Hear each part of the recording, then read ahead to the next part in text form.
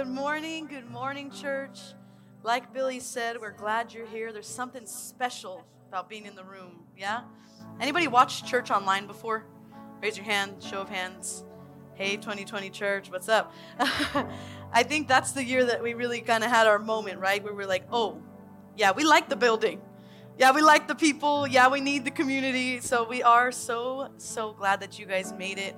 My name is Randy. I'm married to the super good-looking drummer, and he just came up in clothes, and I'm thankful for him. Hey, and we are the lead pastors of gospel, and we're just really honored to be doing this every single week. I know we get told often, because we've moved from California to over here, that you're glad we've moved, but I just want to tell you, I'm glad that you've shown up. I'm glad you dream teamers that make it happen every week, you people that commit time and show up and you just make a way, and you have families and you have jobs and you do a lot of stuff, but somehow you have made God a priority, and your life inspires Billy and I. Just so you know, you guys inspire us like every single day that we get up and we work and we put things together and we learn songs and we learn instruments. We don't know really much what we're doing. It's the inspiration that comes from the people around us. So we love you and we're so thankful. But we're going to jump right in this morning. Are you guys excited? I'm honored to teach from the topic of insecurity. Insecurity. Now, we have been in a series, like you guys just saw, that's called Seasons.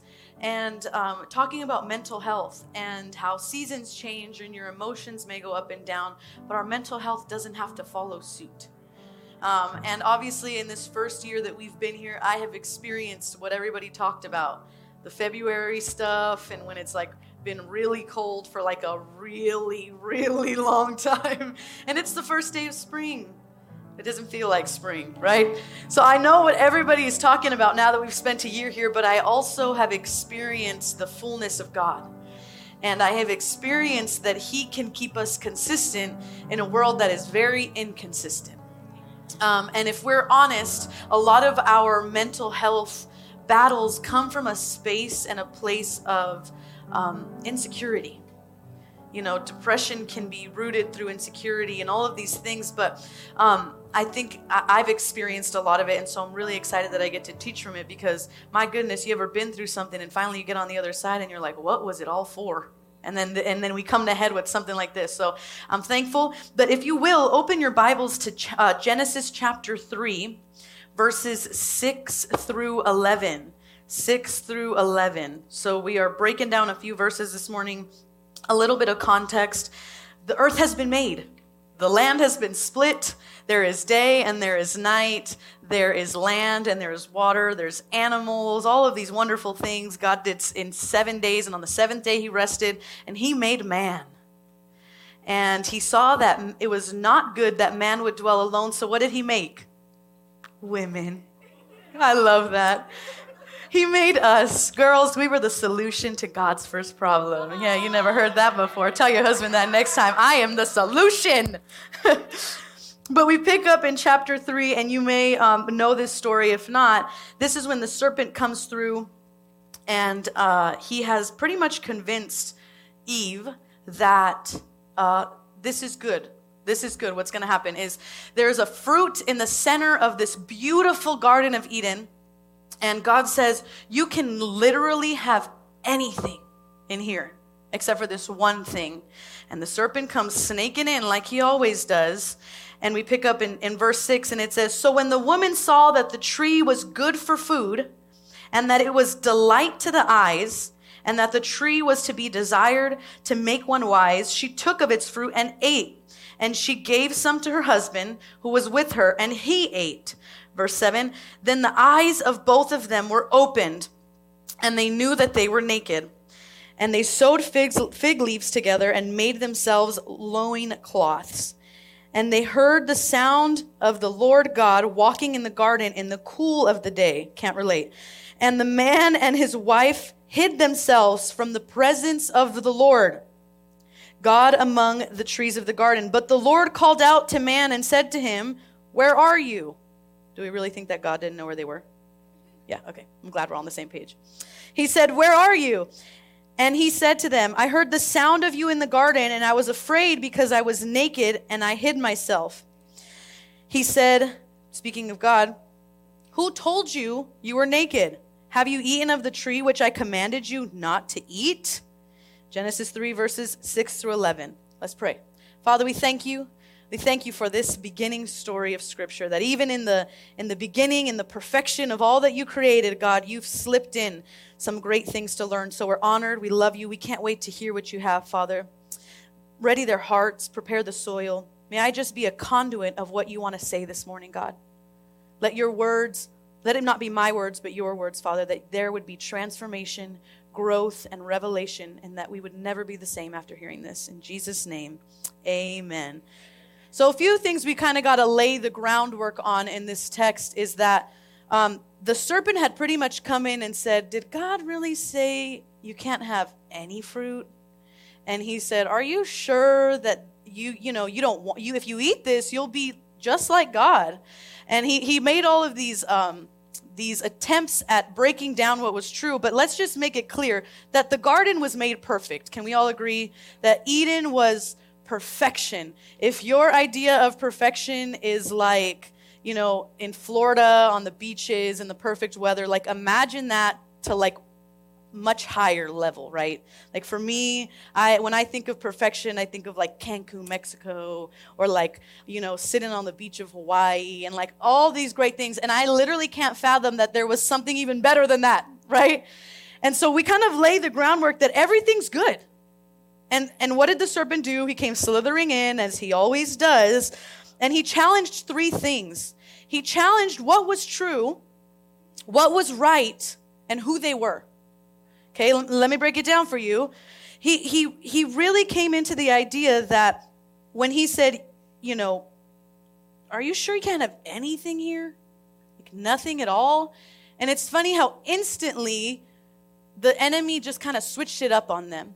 Isn't that kind of like insecurity? I don't know about you guys, but for me, I've dealt with insecurity my whole life. I have learned that insecurity is this big monster, and the more I give into it, it's pretty much like me feeding it. So I fill it up and it gets bigger and stronger, but the more I starve it, the more weak it becomes. I think a good thing to know even about insecurity is that it's not just left to the people that don't like how they look, or you want to lose a few pounds, or you're ready to start working out, or maybe you don't like your teeth, or the way that you sing when you sing, or things like that. Honestly, when we all think of insecurity, it's easy to default to those things. But I think when we're talking about insecurity, it's a lot deeper than that. And it goes wider than that, and there's some roots to insecurity. And when I came to it this week, and I started really asking God, I didn't just deal with what I looked like, but what did I deal with, God? What have I been dealing with? And I think the real insecurity is it comes down to belief and disbelief. Okay? So let me just lay some groundwork before you say, oh, that message not for me. I'm pretty secure in who I am. I know who I am. I've got it. Some of the men in the room, hey, talking to you. Yes. It's interesting because it does come down to the fact that are you secure not just in what you look like or what you sound like, but when the tides of life come and go, are you secure that God is who he says he is? When you face a giant in your workplace, when you're toe-to-toe with your enemy, or you're in the middle of an argument with your spouse, is God still God, or has insecurity crept itself in? Or is God only God sometimes and not other times? Or is he God when it's convenient, but he's not when it's inconvenient? When storms come and the weather changes and the seasons go, is there still a sense of security that God is God? Now let me tell you what the serpent did. He said, no, he's not. Isn't that the voice we hear sometimes? And you're getting ready and you're coming to church and you're like, okay, it's going to be a good day. And you're walking out the door and then here comes that whisper and it's like, it's not going to be a good day. You can't handle what's ahead of you. I don't think you should leave right now. You should probably just stay home. So those are voices of insecurity. And that's exactly what the enemy did when he really came toe to toe with the idea of questioning what truth was. Because that's what it was. God said, you could have anything except for this one. And the enemy said, you can't have anything, only this. So instantly there was a manipulation that began from the very beginning of what the enemy was going to do. Because God said in Genesis 3, you shall eat not of this fruit, but of anything else. And if you eat of it, you will die. And what did the enemy say? He said, you will not die. Literally the next verse. God says, you will die. And the enemy says, you will not die. Making a quick challenge at the fact that eating of this fruit, yeah, they weren't going to literally drop down to the ground and die, but life was found in the obedience. Truth was found in the obedience. Fullness was found in the obedience. He also questioned what was right. Again, like he says, you can have anything, any of it. And the enemy came in and said, well, I don't think that that's exactly what he meant. You ever heard that? When you have a conversation with someone and you walk away and you're good. And the first thing was, well, is that what he really said? Are you sure you should have said that? You ever overthink like a conversation for like a really long time? Yeah, that's the enemy. Questioning, are you right? Are you wrong? Getting those little whispers. And then who I am. Because God said, it says here in Genesis 5, for God knows that when you eat of it, this is what the enemy says, your eyes will be open and you will be like God. I don't know that God wants us to be like him more than he wants us to be God-like. So I'm not trying to be like God because I do not have the ability, strength, or patience. I want to be God-like.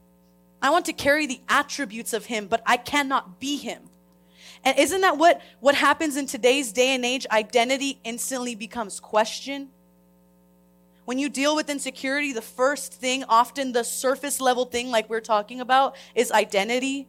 Who I am in Christ, what my identity is meant to be, who God said. Why do you think there's a war waging on identity today?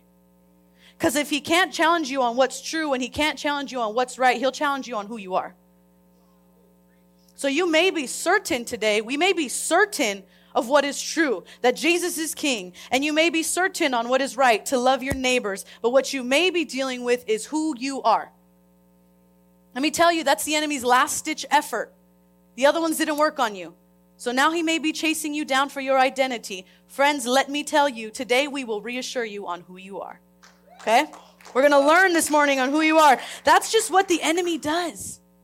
That's what he does. I think we have to make clear what some of the attacks are, right? Before we can come in and battle. So yeah, if you don't have a pen, if you don't have a paper, if you don't have your phone, take your notes out, because today's going to be a good one, all right? All right, so we kind of laid the groundwork of what the enemy was trying to do, and he furthers the issue. But I think, like we said, the big fight of insecurity is coming into battle on what is true and what is a lie. That's what it is.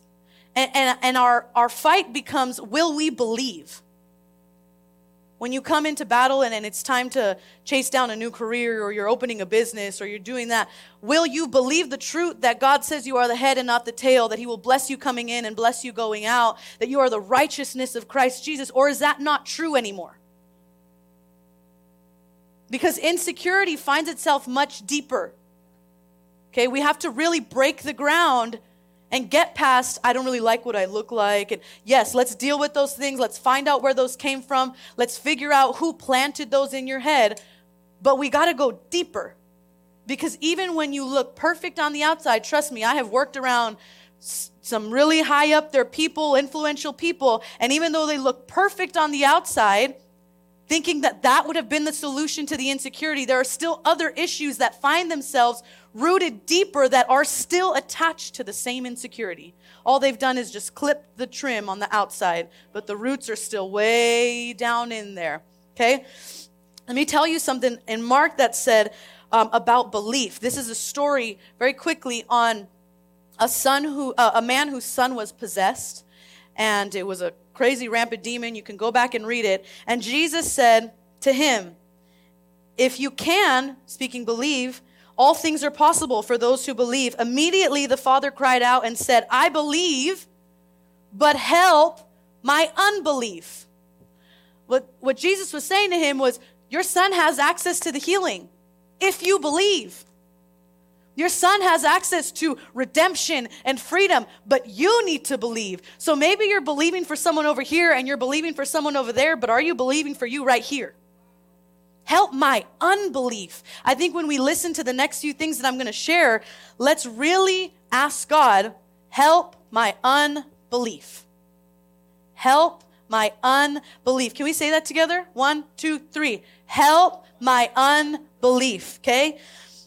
Again, we've got to reestablish and reiterate that insecurity boils down to belief and unbelief. I'm going to keep reiterating it to you because there have been many times where I'm in the middle of a fight with insecurity. My monster is crawling because I am starving that man. I am starving that little demon. He's crawling to me, trying to get to me. And I just say, help my unbelief, Lord.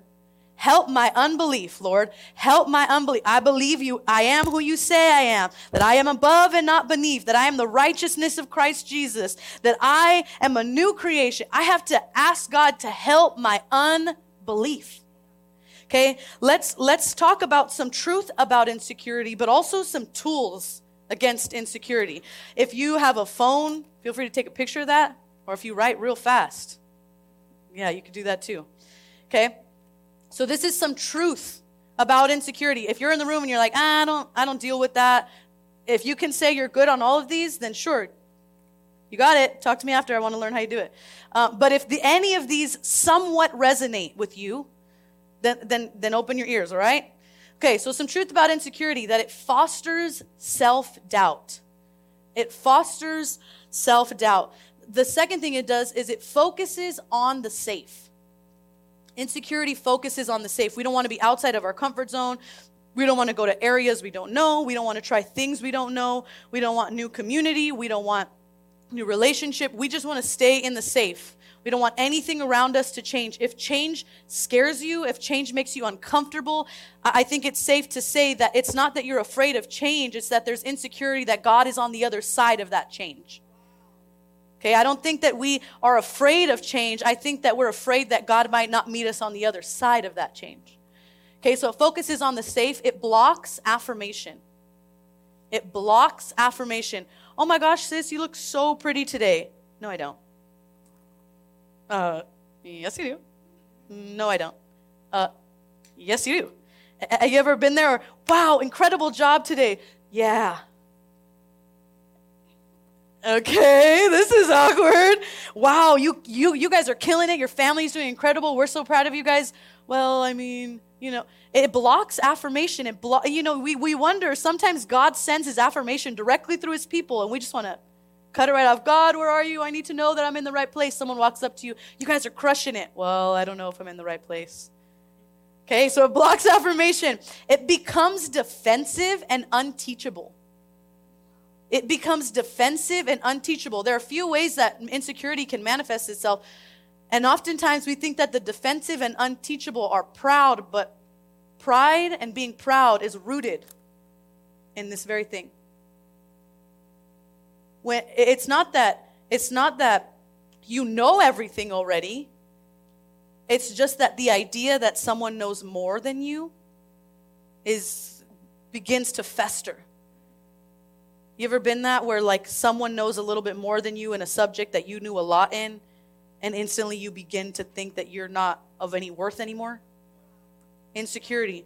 So what's happening? You're believing that your worth is rooted in your knowledge instead of who Christ says you are. Okay?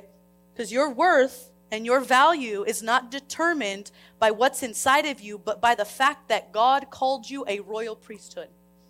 Okay?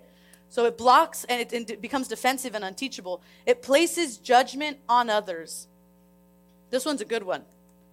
Because a lot of people like to walk around like they're, if we feel good and we're good. And then the second someone walks by and they look a little bit nicer than you, or they're wearing a different, cooler thing, or their kids are really well behaved, we instantly have a comment on it. Oh, well, yeah, here she comes. Or, yeah. Oh, look at her. Look at them. Yeah, they just think they're a great, happy family. Yeah, we pass judgment. That's insecurity, friends.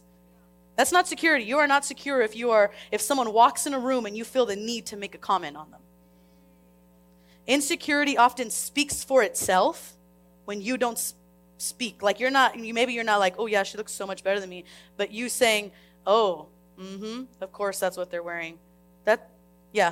Insecurity just went and wrote it on your head, and it's right there like a big flasher. I've been there before. I'm not telling you because, I'm correcting you. I'm telling you because I have experienced it. I have been that person, okay? And it just, people threaten us when we're insecure. Someone walks in with a gift, or like they walk in and they're excited, or they're happy, and that happiness makes us insecure. We got to start figuring out why and what to do against it, okay? And the next thing it does is it resists relational connection. It resists relational connection. Maybe a previous relationship you've been in has caused you to become insecure, so now you're insecure relationally. You don't know if you can trust people. You don't know who to talk to. You kind of feel alone. You wonder if you can talk to anybody. That's what insecurity does. It separates us, not just from the love of God, but from the love of God he sends through community. It separates us. And the last thing it does, it either controls or is controlled. So you may be experiencing, a few of these, or you're like, I'm not a controlling person, but insecurity controls you. Or maybe you're like, insecurity doesn't control me. I have it, but it doesn't control me. But you always need to be in control. You always got to have your hand on it. You got to have the last say. You got to know where it goes, when it goes, and if it doesn't go your way, you don't want anything to do with it. Yeah, sorry, that's insecurity too. Okay, you're like, great, I have a lot of these. Now what? Here you go. All right, here we go. And let's do some happy stuff now. Okay, so here are some tools against it. Okay, we're building an artillery today, because insecurity, truthfully, I don't think just disappears.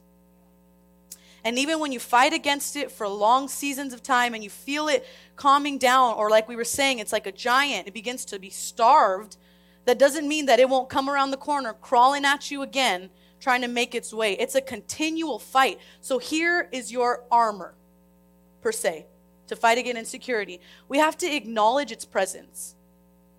We have to say, it's there. Okay, I remember when I really started to decide I'm not going to be controlled by this thing anymore, the first thing I had to do is say, insecurity's here. And I see you, and you're not welcome here anymore. I had to say, you are visible. I see it. It's here, okay? And I think a lot of us miss the very first step. And we're like, I got it. I'm good. I know who I am. I don't need anybody. I don't need anything. I could do this by myself.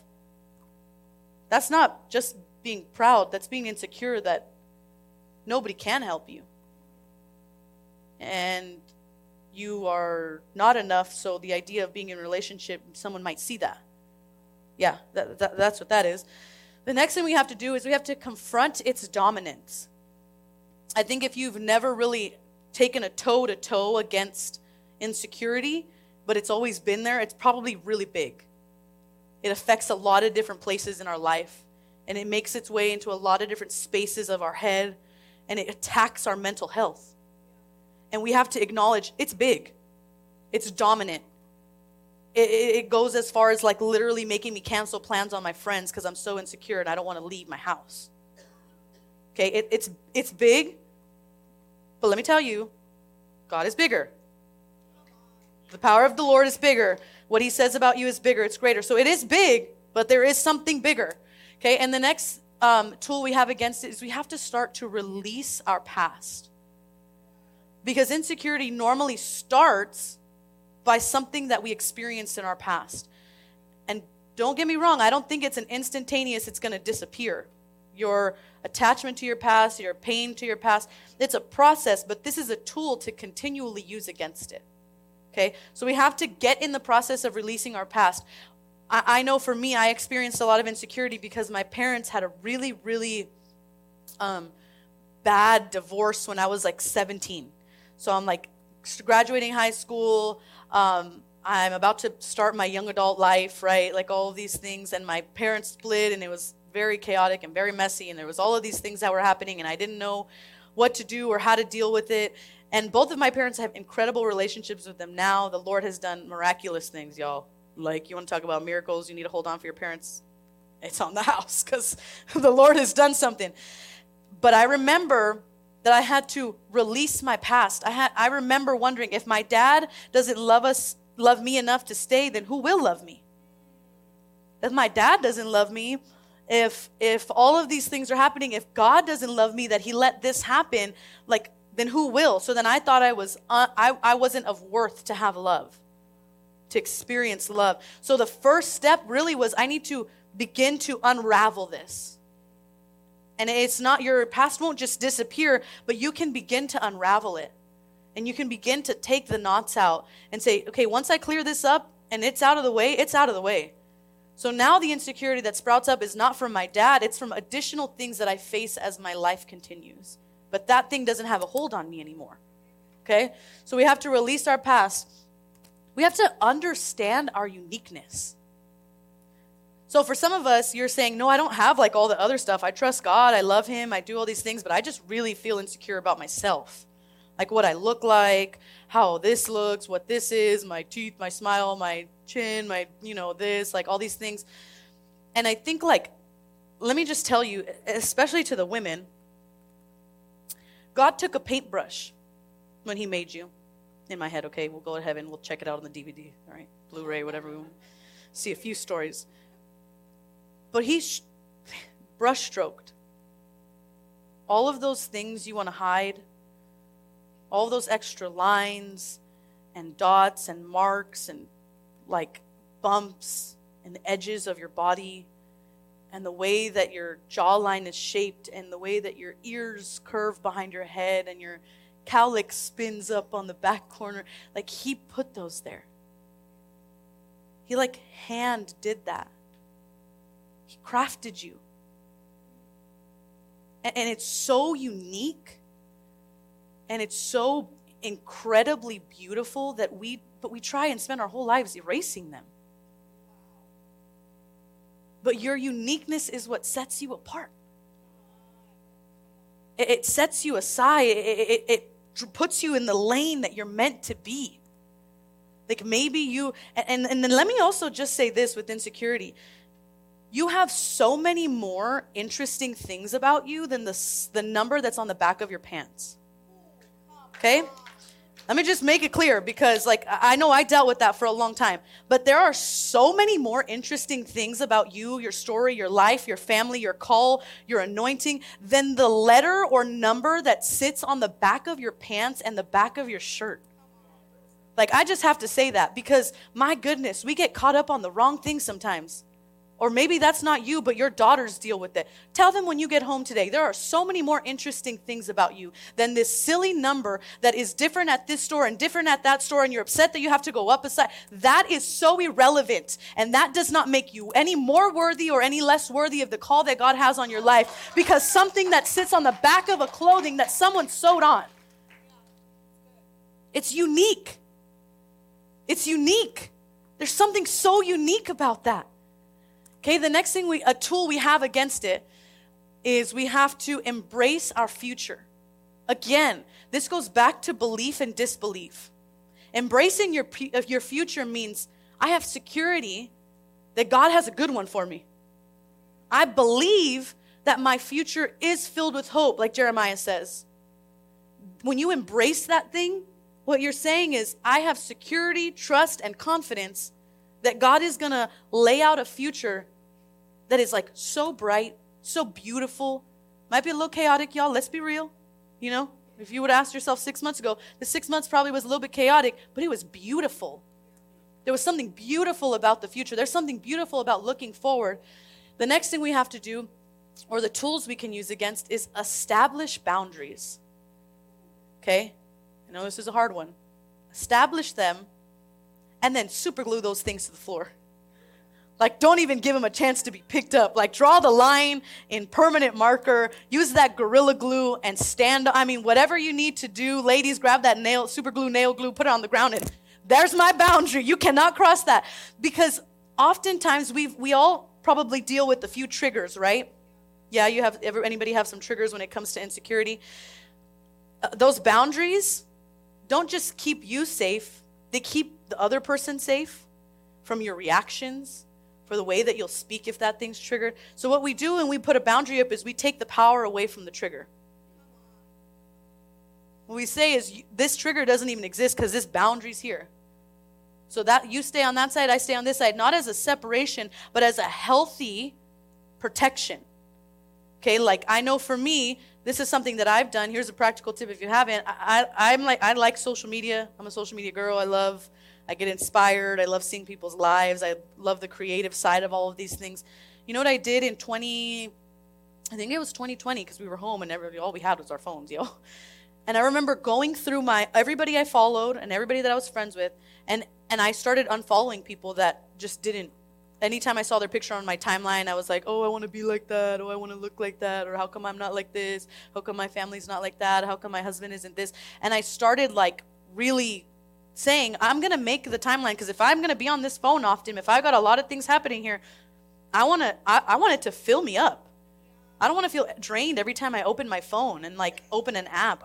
So I curated my timeline, and that was a boundary for me. So I don't follow like any of the Kardashians. I don't follow like any of the like supermodel, because to me, I'm like, this does not do much for me. Like, it makes me wonder why I don't look like that. How come I can't wear that clothes? I just had to set some boundaries. That was solid for me. So maybe you can begin to think of, what are some boundaries that are going to help you become a little bit more secure? Are there relationships that continue to infuse insecurity into your life? Are there people or crowds or environments that all they do is make you feel less than? Yeah, stop going there. Okay, if somebody needed to tell you, just don't do it anymore. Like, sometimes we overcomplicate insecurity, and it's simple as like, I'm going to delete the app, or I'm going to delete that phone number, or I'm going to block that contact. Like, and sometimes these surface level insecurities can be cut off if we just delete, remove, next. How different would it be if we started with the surface level stuff? How much more secure would we become in who we are and who God designed us if we could just attack some of these little things? There would be a huge difference. And the last thing, and I believe is the most important, is we have to continue insecurity checkups. Like I was saying, like to me, it's something that I continually fight. And the more I engage with it, the more I fall to it. It's like I'm spoon feeding it. So what I do is I have to do checkups consistently. Billy will literally ask me like, hey, are you doing good? I noticed you were like really freaking out. Because I get really freaked out with like what I'm wearing, right? Like, you may not know, it's like so random. But I feel like I'm something in my head when I don't like what I'm wearing. I get like, oh my gosh, I feel weird. I need to go home and change. I got to go. Like, and it sounds silly, but I think because of how my brain is wired, creative, I love fashion, it like affects me. So like Billy will notice I'm insecure if I like change my outfit like 10 times in one day. Because I'm pretty good. I'm like, I pick it. I'm like, I like that. Yeah. And then like in the morning, I'll change like 5 or 6 times, and he'll literally say like, hey, are you okay? Like, what, like, are you feeling okay? And he's doing a checkup on me. So we got to have some people around us that, yes, we do them ourselves, but when people around us notice, we're not pushing relationships away. We're not staying distant. We're like, yeah, no, I am feeling it. I am feeling a little nervous. I am feeling a little anxious. I don't like and it's like we have to continually do checkups. So if you're sitting in those two things, you're like, yes, that's me. Yes, that helps. Are you ready to fight this thing? Are you ready to fight this thing? Okay, I'm going to give you 3 things you need to do to fight against insecurity. Okay? 3 things you need to do. So we have the tools now. It's time to go to battle. Ready? All right, the first thing we have to do is we have to know our enemy. You have to know your enemy. Genesis 3 verses 1a says, now the serpent was more crafty than any other beast of the field.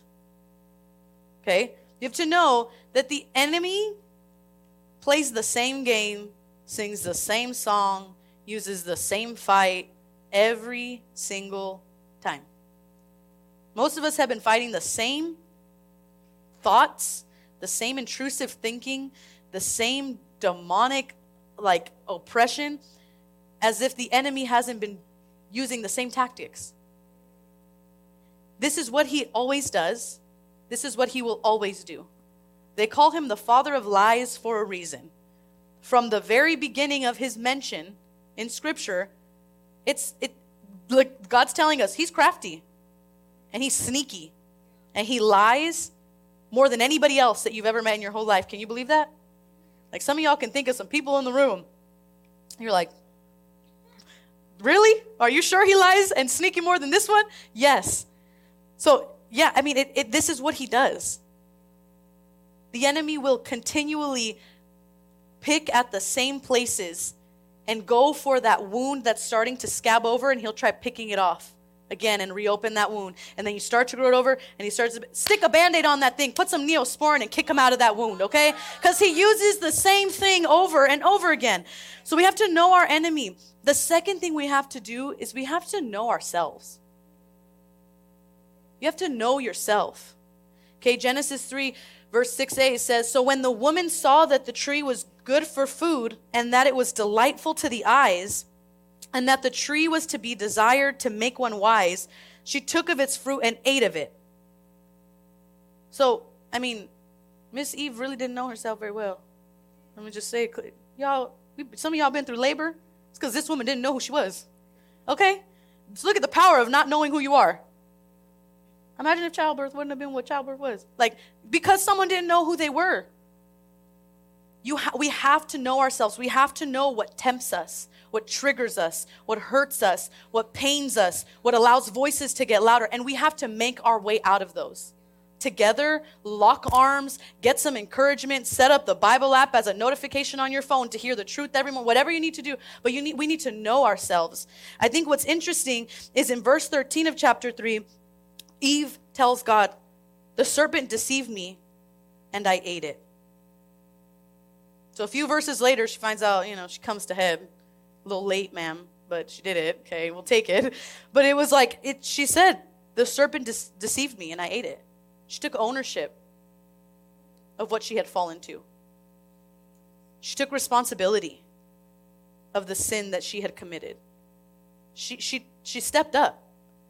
And maybe she didn't know herself when she sinned, and maybe you didn't know yourself when you fell into sin, but now you know who you are. It's time to stand up. Let's take responsibility. Let's move forward in the call that we were created and know who we are. Because that's what the enemy wants to do. He wants to make sure you never find your identity. Because then you'll be wandering. You'll be looking. Your eyes are closed because you don't know who you are, and you'll be, is this God? Is this God? What is it? So as long as he can keep you away from your identity, you don't know who you are, you don't know who he says about you, he can keep you with your eyes closed, thinking this is God, when this is God. Okay? We have to know with certainty.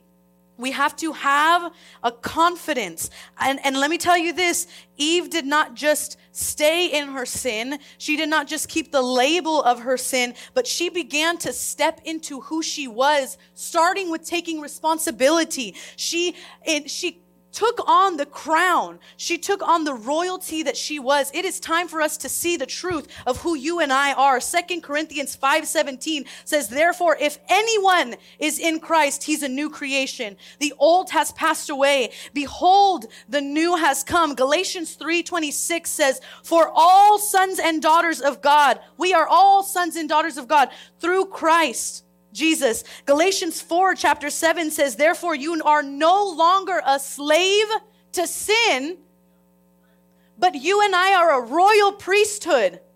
We are heirs of Christ. There is some sort of power that we unlock when we recognize who we are. When there's a certainty of who you are, what you're created to do, and there's a sense of security that comes when you know where you're supposed to be. Because maybe you're like, I know who I am. I'm pretty certain. But do you know that where you are is exactly where you're meant to be, or you got some insecurities on that still? Is there still a teeter-totter on maybe I'm supposed to be here, maybe I'm not, maybe I'm supposed to be here, maybe I'm not, maybe I'm supposed to be in this relationship, maybe I'm not, maybe I'm supposed to, start this new job, maybe I'm not. And we go back and forth, but it's because there's an insecurity that he's placed you there, and that you are a need in this season. You are fulfilling a call when you sit in this seat on a Sunday morning. You're fulfilling a call when you get up in the morning and you put that lanyard on and here to help. And I know like our Voights, they pick up that trailer. He's fulfilling a call because he's certain of who he is and where he's supposed to be. Can I just tell you who you are real quick? You are an heir to the kingdom. You have an inheritance that no one can take away. You have a home in Christ Jesus. You are a son and a daughter. You are no longer an orphan. You are whole again. What broke you before does not have power to break you again. You are the royal priesthood. You are the head and not the tail. He is with you from the beginning and to the end. He does not leave you in the middle. He does not forsake you at the end. He carries us all the way through. That is the truth of who you are. But let me tell you the best way to figure out who you are. Do you want to know the best way? You're like, I don't know what. Let me tell you. I probably should say the only way to truly figure out who you are is to know him. That's the third thing we have to do. Yeah, you got to know your enemy. Yes, you got to know yourself, what triggers you, what hurts you, what pains you, who you are, what God says about you. But all of that is only encompassed if we know our God. I'm going to read you again, Genesis 8 through 11. And they heard the sound of the Lord walking in the garden in the cool of the day. The man and his wife hid themselves from the presence of the Lord God among the trees of the garden. So they already ate of the fruit. They already sinned. They already fell short. They already listened to the voice of the enemy. And what did they do? They went and hid. And the very thing he created to support them, sustain them, protect them, they hid. But the Lord called to the man and said to him, where are you? Are we going to pretend like we didn't know? Like he didn't know? Like he didn't know exactly where, he doesn't know exactly where you are? Exactly what you're facing? Exactly in the middle. He knows exactly where you are. And he said, I heard the sound of you in the garden, and I was afraid because I was naked and I hid myself. Come on, as I close. And verse 11 says, God said, who told you that?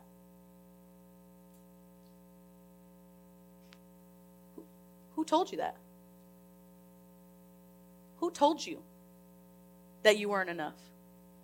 Who told you you couldn't break the generational curse? Who told you you can't leave addiction behind? Who told you you don't have a future filled with hope? Who told you that marriage is not going to work? Who told you your children cannot rise up and be world changers? Who told you that lie, son and daughter of the King? Who told you that?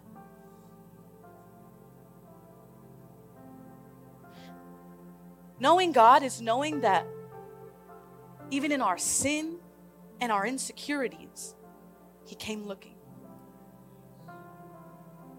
In the cool of the day, some of us won't waste 5 minutes on a person if the weather's right. I want to be outside. I want to kick my legs up. I want to relax. I want to enjoy. I want it to be a good day for me. And what did God do in the cool of the day? He went looking. He went walking through this garden. And the perfection that he made, found these two little broken human beings.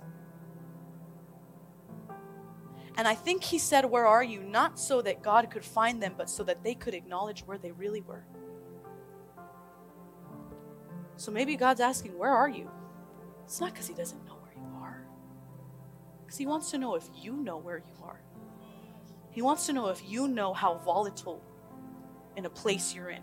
How toxic some of these relationships that we keep accepting. He wants to know, do you know where you are? Do you know that you're not believing what I say?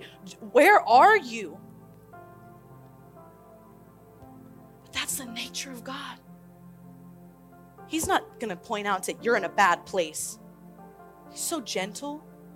Do you know where you are? Not you sin, Eve, and you fell short and you messed it up. But do you know where you are? So meek, so kind. I used to think God was this big, scary person in the sky. And I can't help but read Genesis 3 and think of the gentle, sweet, kind God They didn't say, you messed up. He said, who told you that? Who told you you weren't clothed in dignity? Who told you you didn't have the arm? Who told you that? I don't know who told you the lies this morning, but I could tell you what God says about you. I could tell you how he's designed you. I can tell you that he has a future filled with hope for you. I could tell you that you're set apart.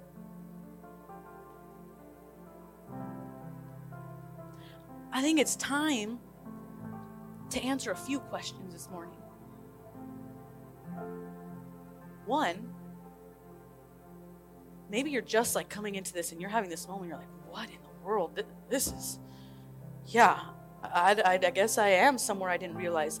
I think some of us in the room need to answer the question that God asked, and he said, where are you? It's time to be real with ourselves, because no one else is going to do it. No one's going to walk you out of that bad relationships. No one's going to take you out of that toxic work environment. Nobody's going to grab your hand. Nobody can do it for us. They can do it with us, but nobody can do it for us. We have to answer, where are you? It's up to us to answer that question. God is so gentleman that he asks. How many people you got, friends, relationships, they don't even want to ask. Where are you at? How you been? Like, what's up? So some of us need to answer that question. But I think a lot of us needs to answer the question, who told you that? And then what you do, I'm just going to really quick. Some of you have some voices that are echoing. But they're echoing from like someone that you actually heard. It's not just the enemy. It's not just an intrusive thought. It's like you heard somebody tell you you're ugly, you're not worth it. Like mean words, like you're less than, oh, you'll never be enough. You're always going to be like that. Like you hear those words because someone actually verbally said that to you. So if you have a notebook, something, what I want you to do is rip a piece of paper out of it, like small. I didn't have this plan, so roll with me, okay? What I need you to do is answer that question. Who told you? You could write me. You could write my husband. You can write my ex-boyfriend. You could write my teacher from school, my last boss that laid me off, that made me feel like I wasn't going to be enough, like I didn't have a career, I wasn't Who told you? Write it down. Go ahead. I know it's scary. It's like overwhelming to actually see the name. We have pens too. Like if you need them, our ushers have them. If you want one, you can raise your hand. We want you to write down who told you that. Okay, now crumble it up, and then just slide it under your foot. Good, slide it under your foot, and step on it. Step on it. You think I'm silly? Some of us need a real, like, put that thing under your feet where it belongs, where the enemy goes down in the pits of hell, where that name, not that person, but that name and that lie belong, under your feet.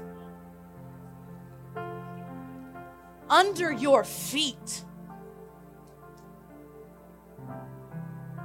Because who told you that? They're not going to have any more power anymore. Because the truth of who you are is being discovered. Okay, if you need a tip this week, all right? If you need a tip this week, here's your tip. Literally go on Google and write biblical I am affirmations. And begin to speak those over yourself. It's uncomfortable. We're doing it in our women's group. It's actually extremely powerful. Shameless plug. We meet Mondays at our church office if you want to connect. Hey, I'll talk to you after. But we've done those. And they're beginning to build up who we are. And the people who told us that don't have as much power when we begin to listen to who's telling us the truth now. Okay? Can I pray for you this morning? Why don't you bow your heads, close your eyes.